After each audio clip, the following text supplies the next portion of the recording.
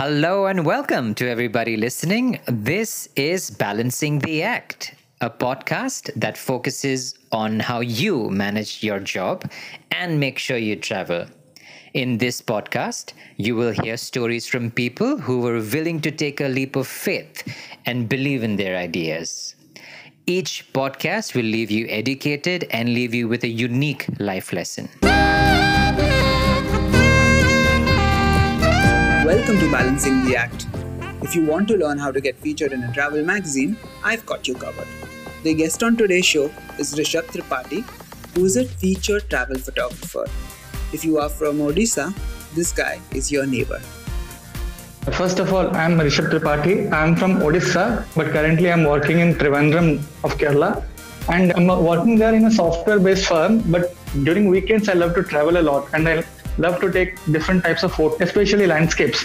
So that gives me a huge motivation to get through the work of the office also. So during the weekend, I can explore new places. Given that you're a featured photographer, can you take us through the journey of how it all started and how have you managed to feature in publications like Tripoto Community and the Outlook Traveler? Yeah, basically initially it started as a small project for me. Like I used to take some photos and post it, and sometimes I used to get featured in small sites. But at that time, it was a great deal for me. So after that, I just focused on increasing the quality of the photos, and I upped the tempo to one photo every day. So after some time, I started getting the recognition from top sites and magazines. Hard work, they started featuring my photos. So after that, once we get a photo featured. So basically it started with you putting out more content and tagging those people, and that's how you got wrong. Yeah, and also increasing the quality of the content. So in terms of quality, when we're talking about a photo quality, what do you mean by quality of photo? Basically, it means minimal amounts of editing. Like the lowest amount of editing is like the more natural we can make it feel to the audience, and also the framing and the composition of the photo, how it looks, the perspective of it. That is what matters. Okay, is this your passion? Do you call this like your passion project or your product? What is it like when you take up these journeys in remote villages or wherever you plan to take them? What is your thought behind doing the run to the forest or run to the mountains? How is it like? Can you give us some light? For now, if we look at it, it is like a passion for me because, as I said, I'm working as a software developer right now. But in the future, if I get any scope of converting my passion into my profession, I would really love it. But for now, it is my passion and it is one of the top priorities that I have for my future. But only time can tell what will happen of it. So, but as of now, I don't have any plans of stopping it. I'm still continuing it, be it whatever field I am in. And this will always be a consistent part of my life right now. And regarding your second question, the motivation that I get from going to different places is that I want to see something new every time and also be able to show it to my audience. Like the vision that I have, that I want to convey to the audience. Correct. So travel photography in its sense is a very large and wide spectrum of things. Can you share some simple tips for someone who's just starting out, maybe his phone and not a professional camera like you? Some tips that everybody could use as a photographer. One of the best advice that I can give to budding landscape photographers is to try to avoid the more touristy areas as much as possible and just go out and explore the unexplored. And that will put them into new light. So they will grab the attention of others because they will be projecting something others haven't seen yet. So can you tell me more about how long have you been doing this and how it currently started? How did this whole affair of you going into the jungle, clicking photos, how did this all begin? First of all, from the beginning, I always loved traveling and exploring new places. But as I kept on traveling, I got suggestions that as you're traveling so much, why don't you try out photography as well? Initially, I was not interested in it, but once I got hold of my friend's camera, so while trying it out, I saw that it was quite interesting. So I thought, why not give it a try? Once I started with the photography, it worked out well for me. So I haven't stopped. Can you tell us how a basic person can start? What is a good basic camera that one can buy to start off with, and then what you're currently using? I have upgraded my camera to a Nikon D7500.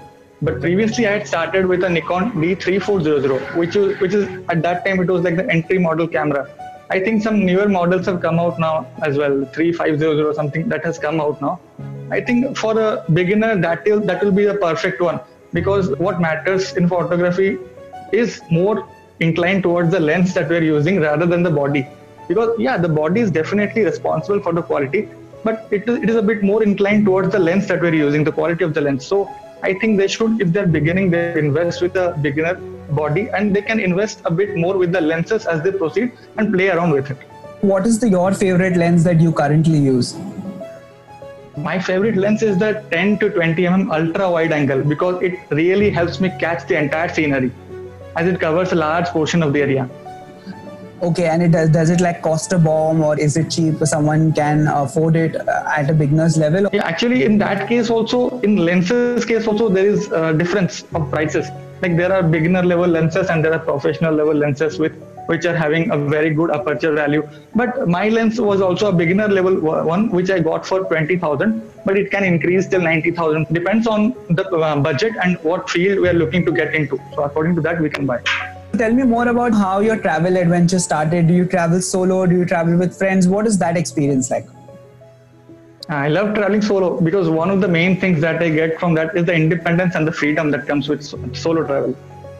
And we are not dependent on anyone, and we can do whatever we want. So that is the main point that I focus while traveling solo. One of the main motivation behind it. But sometimes I travel with friends also. That is a whole different experience. And so traveling solo is also a different experience, which I recommend to everyone that they should try at least once. So you think traveling solo does enrich your soul, and has it changed you as a person? What was your first trip like? Yeah, definitely it has changed me as a person, because till I completed my engineering, I was staying at my parents' house. So during that time, I could not do anything. I was dependent on everyone. But once I went outside for a job, I started traveling solo. And after that, I have learned everything now. So I can say I have become really independent. If someone's from Odisha and they're listening, can you tell them some places which is close to their house, still stay at home and make their first adventure? Yeah, sure. There are many places, many tourist places in Odisha that we can visit. There are many tourist places like Puri, then the Kapilash Temple, Konark Temple and Konark Beach.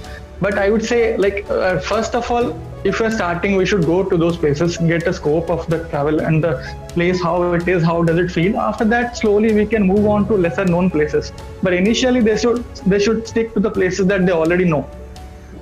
Okay, so basically it's like a transition from an easy place to a place where you are not comfortable or you're in uncharted waters. So can you tell us about some of these trips? Like now that we've understood that you have gone around the place and visited places which are, first touristy in their nature, and then you go to places where people don't really like to go. You could tell our listeners about in terms of how different it was, or something that you should be careful in your trip about.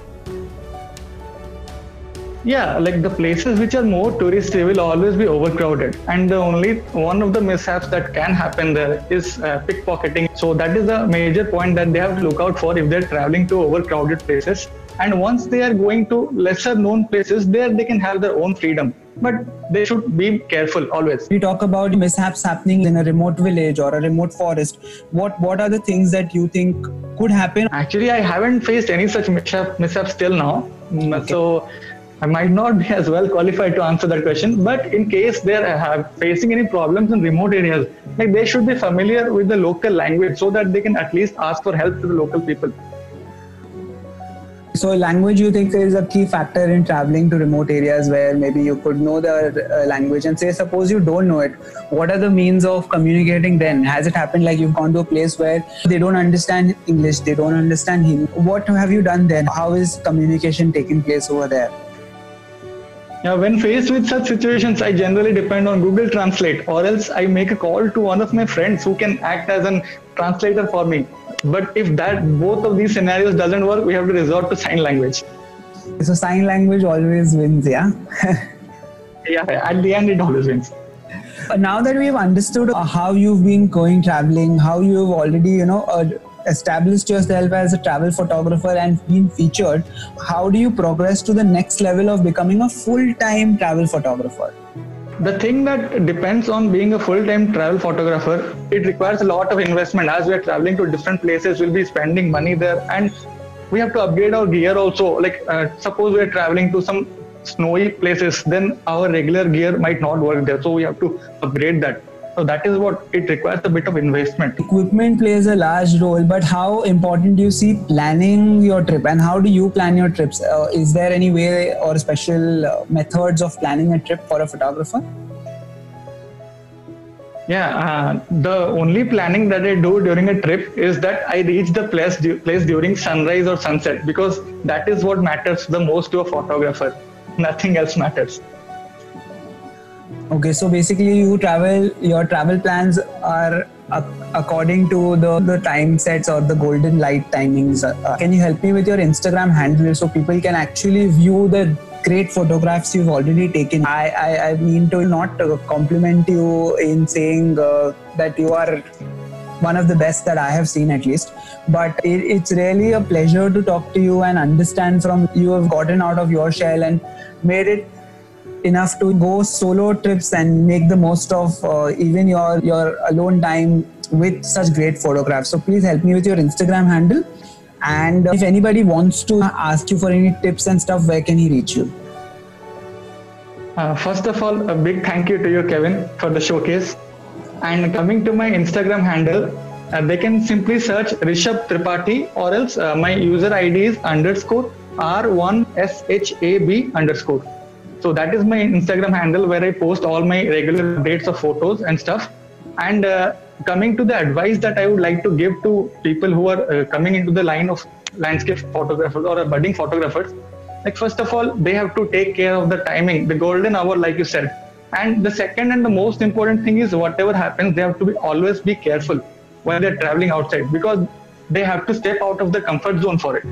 So safety must be priority one always. Okay, so I think all the budding photographers there, if you want to reach out to Rishab, you know where you have to find him. And also stay safe, and more importantly, stay home right now.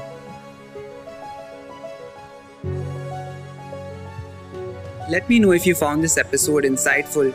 I think we got a few tips, some light on how to click pictures the right way, why travel changes you as a person and makes you discover the real you.